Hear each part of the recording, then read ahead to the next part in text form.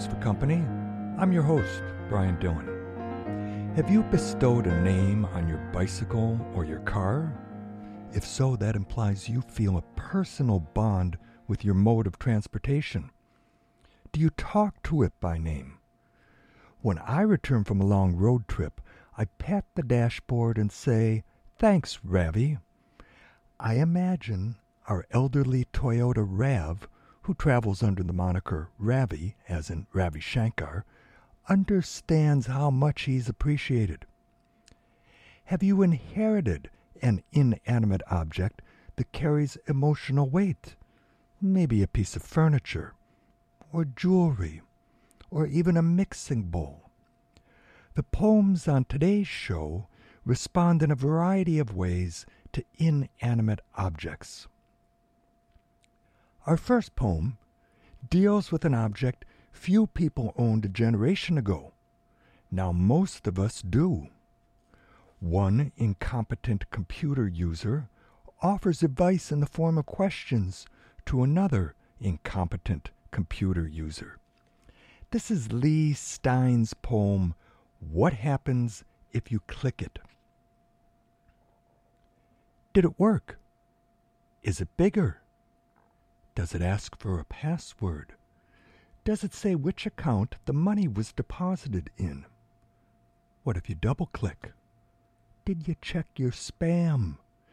Did you try closing all your tabs? Did you send an inspirational quote to the person in position number 1? Is the Wi-Fi working for you? You don't have two-factor turned on?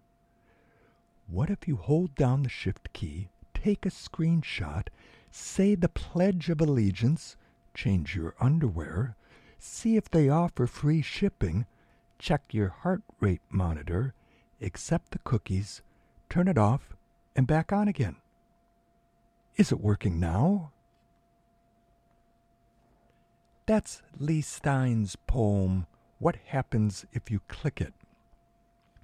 A term unfamiliar to me was two-factor in the line, "You don't have two-factor turned on?"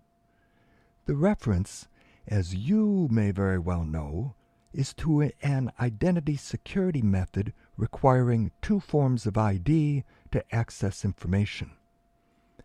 As the level of desperation increases, the questions swerve from the practical, "Does it ask for a password?"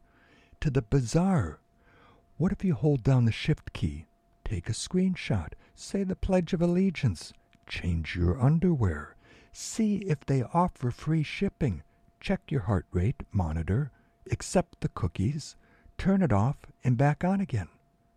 Is it working now?" This poem is from the young Leigh Stein's 2021 volume, "What to Miss When?", which offers her poetic responses to the COVID crisis. While her poem, "What Happens If You Click It?", does not directly reference our era's pandemic, she captures some of the everyday paranoia associated with it. Contrary to the rest of the poems I'll read, I would not say the person offering advice in Stein's poem expresses an emotional attachment to the laptop. Maybe we'd say instead that with her pileup of questions, she's in a state of comical confusion. Richard Polt, author of the nonfiction book The Typewriter Revolution, a typist companion for the 21st century, probably would suggest any frustrated wordsmith could simply close the laptop and set up a typewriter. On his website, okay, I needed a laptop to look this up, Richard Polt addresses frequently asked questions. At times, his answers are poetic. For example, here he poses the question, why write on a typewriter when you can write on a computer? And responds with 5 more questions. Consider this response to an FAQ, a frequently asked question, as a free verse poem. Why write on a typewriter when you can write on a computer? Why take a country road when you can take the interstate? Why ride a bike when you can drive a car? Why shop at the corner store when you can shop at Walmart? Why cook from scratch when you can eat fast food? Why draw a picture of something when you can point your smartphone at it?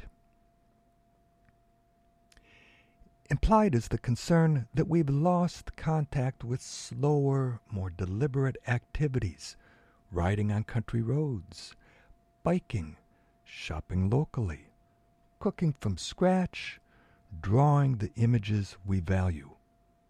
Nostalgic? Yes, but it's right to be reminded that we choose how to function in our world. Richard Polt's The Typewriter Manifesto, which is spaced as a poem, opens his book. It offers a defiant argument. This is Richard Polt's poem, The Typewriter Manifesto. We assert our right to resist the paradigm, to rebel against the information regime, to escape the data stream. We strike a blow for self-reliance, privacy, and coherence against dependency, surveillance, and disintegration. We affirm the written word and written thought against multimedia, multitasking, and the meme. We choose the real over representation, the physical over the digital, the durable over the unsustainable, the self-sufficient over the efficient. The revolution will be typewritten. That's Richard Polt's poem, The Typewriter Manifesto. I'll note just one of the poem's concerns, surveillance. Especially since this poem was published in 2015, we've recognized how much oversight occurs on our personal data, how much this inanimate object on our desk, our laptop, circulates our personal information. Unfortunately, Richard Polt was prescient. Perhaps you own a typewriter inherited from a grandparent or great-aunt. Does it weigh twice as much as your laptop? Does it also carry immeasurable emotional weight? Some inherited objects have that effect on us. Our next poem focuses on an inherited inanimate object, in this case, a handcrafted wooden box. But the poem, of course, goes beyond describing the object. We learn of its origin, how it was made, what the box now holds. Because the speaker inherited the box from his father, it prompts reflections on differences between father and son. This is Robert Wrigley's poem simply titled Box.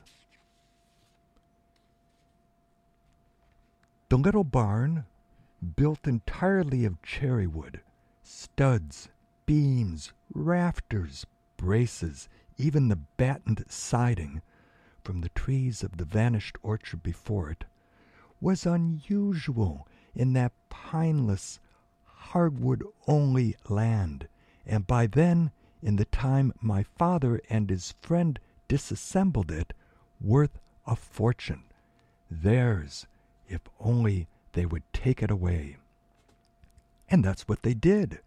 4 flatbed truckloads they divided in equal portions, each to his own wood shop.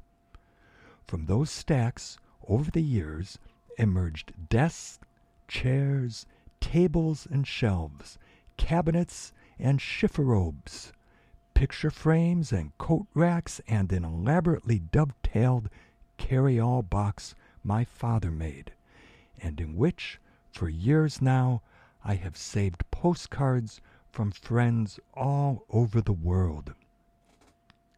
A year after my father's death, there's still a substantial pile of cherry wood awaiting plane, saw, and chisel, awaiting his hands or the hands of his friend, who is also dead, so that now the pile is mine, along with many tools I do not know how to use, though I intend to learn to, a little at least. I would like to make something of cherry wood, something a man with a completely other kind of patience and skill might make, someone who has devoted his life to the joinery of words, to the containment of meaning and implication, little boxes the practicality of which, let alone the purpose, might seem, at best, elusive. A bookcase, I'm thinking. Square and upright sides, with routed kerfs into which its shelves might be fitted. A built-up base, shoed in a simple molding. A matching bonnet, similarly molded and mitered. Here and there in the stock, small square nail holes my father would have filled invisibly, but which I will leave. In honor of the barn, he and his friend spent a week disassembling 50 years ago, leaving also these 2 or 3 dimples from a crowbar, which they would have planed away, having minds inclined toward perfection, something a man in my line of work does not quite believe in, a feeling I do not think my father would have understood. After all, the carry-all box where the postcards are is perfect. And I love the postcards too, most of them saying only the usual things that are said on such cards. When he gave me the box, I asked my father, "What's this for?" And he responded, "Anything that will fit, anything you can imagine." That's Robert Wrigley's poem, Box. The speaker acknowledges there's still much wood left over now that his father has died. Now this pile is mine, along with many tools I do not know how to use, though I intend to learn to, a little, at least. With these modest intentions, the speaker anticipates he could build a bookcase, and that anticipation prompts the speaker to envision the bookcase he would construct and how his career as a poet has led him to make choices his father, a more practical man, would not make. Unlike his father, for example, the speaker would be disinclined to fill in the nail holes from the barnwood or plane the dimples created by a crowbar. He'd leave the flaws intact. This is a 7-stanza poem. I'm going to reread stanzas 4, 5, and 6. I would like to make something of cherry wood, something a man with a completely other kind of patience and skill might make, someone who has devoted his life to the joinery of words, to the containment of meaning and implication, little boxes, the practicality of which, let alone the purpose, might seem at best elusive. A bookcase, I'm thinking, square and upright sides with routed curves into which its shelves might be fitted, a built-up base shoed in a simple molding, a matching bonnet, similarly molded and mitered.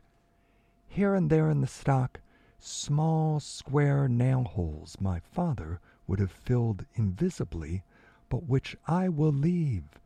In honor of the barn, he and his friend spent a week disassembling 50 years ago, leaving also these 2 or 3 dimples from a crowbar, which they would have planed away, having minds inclined toward perfection, something a man in my line of work does not quite believe in, a feeling I do not think my father would have understood.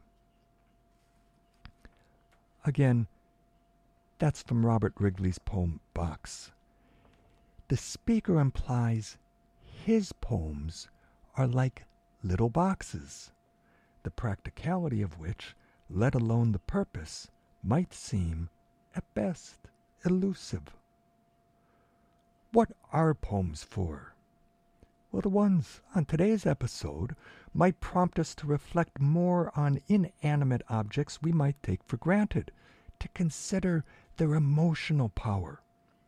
The speaker's father tells him the box may be used for anything he imagines. The final stanza of Wrigley's poem begins, "After all, the carry-all box where the postcards are is perfect." I would add, after all, isn't there something perfect about this poem as well? The Sacred is the title of a poem by Stephen Dunn that fits today's theme of verse about inanimate objects. Let's hear it before I say anything more about it. This is Stephen Dunn's The Sacred. After the teacher asked if anyone had a sacred place, and the students fidgeted and shrank in their chairs, the most serious of them all said it was his car, being in it alone, his tape deck playing things he'd chosen, and others knew the truth had been spoken and began speaking about their rooms, their hiding places. But the car kept coming up, the car in motion, music filling it, and sometimes one other person who understood the bright altar of the dashboard and how far away a car could take him from the need to speak or to answer, the key in having a key and putting it in and going. That's Stephen Dunn's The Sacred. There's one nod to the conventionally religious use of the term sacred, the bright altar of the dashboard.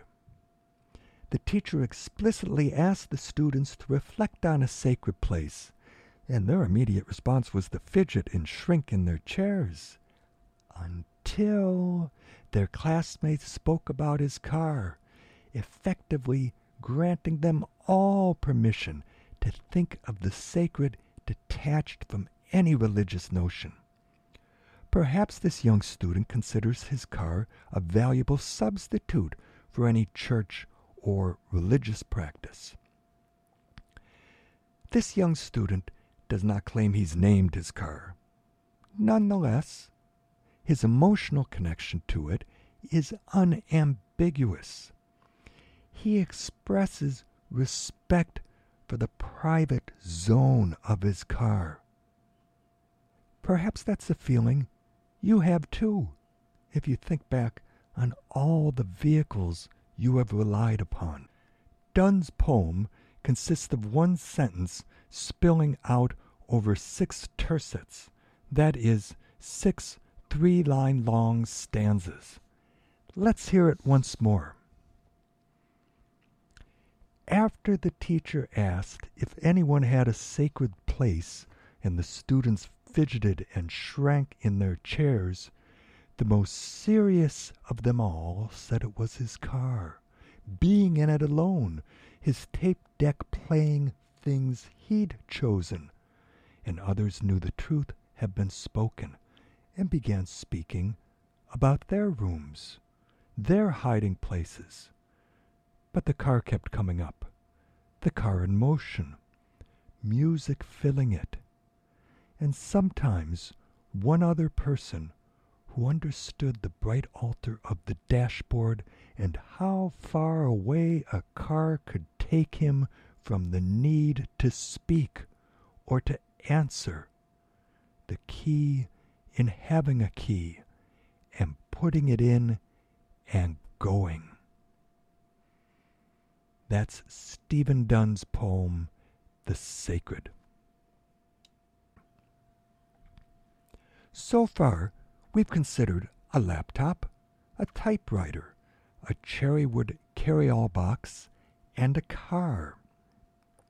I'll close today's show with a poem about an inanimate object that performed its role as a lifesaver.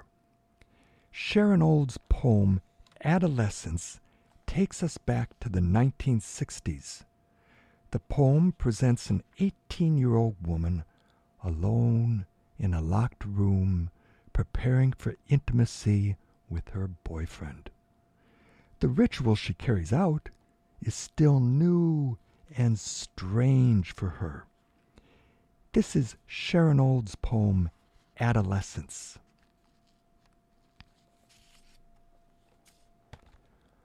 When I think of my adolescence, I think of the bathroom of that seedy hotel in San Francisco where my boyfriend would take me. I had never seen a bathroom like that. No curtains, no towels, no mirror, just the sink green with grime and a toilet yellow and rust-colored, like something in a science experiment, growing the plague in bowls. Sex was still a crime then. I'd sign out of my college dorm to a false destination, sign into the flophouse under a false name, go down the hall to the one bathroom and lock myself in. And I could not learn to get that diaphragm in. I'd decorate it like a cake with glistening spermicide and lean over, and it would leap from my fingers and sail into a corner to land in a concave depression like a rat's nest. I'd bend and pluck it out and wash it down to that fragile dome. I'd frost it again till it was shimmering and bend it into its little arc, and it would fly through the air, rim humming like Saturn's ring. I would bow down and crawl to retrieve it. When I think of being 18, that's what I see. That brimmed disk floating through the air and descending. I see myself kneeling, reaching for my life. That's Sharon Olds' poem, Adolescence. A car was sacred for the teenage boy in Stephen Dunn's poem. For the teenage girl in Sharon Olds' poem, it's a diaphragm, that mechanical contraceptive barrier with a bendable spring-like rim that requires some dexterity for the woman to fit it into place. And I could not learn to get that diaphragm in, the speaker recalls. Twice in this poem, the diaphragm behaves more like an animate than an inanimate object, refuses to cooperate, flies out of her hand and across the grimy bathroom of the seedy San Francisco hotel. Consider the poem's final sentence, spread out over 4 lines. When I think of being 18, that's what I see, that brimmed disk floating through the air and descending. I see myself kneeling, reaching for my life. That line captures the dual tone of the poem. The ritual she conducts is presented like a solitary slapstick routine. Yet the speaker, looking back on her experience, knows the value of this inanimate object. Retrieving it from the bathroom floor means she's also reaching for my life. It gave her some degree of control over her reproductive choices. The poem's opening phrase is, when I think of my adolescence. That phrase could have led other writers to reflect on friendships from their early teens, or some insight gained about their family or themselves.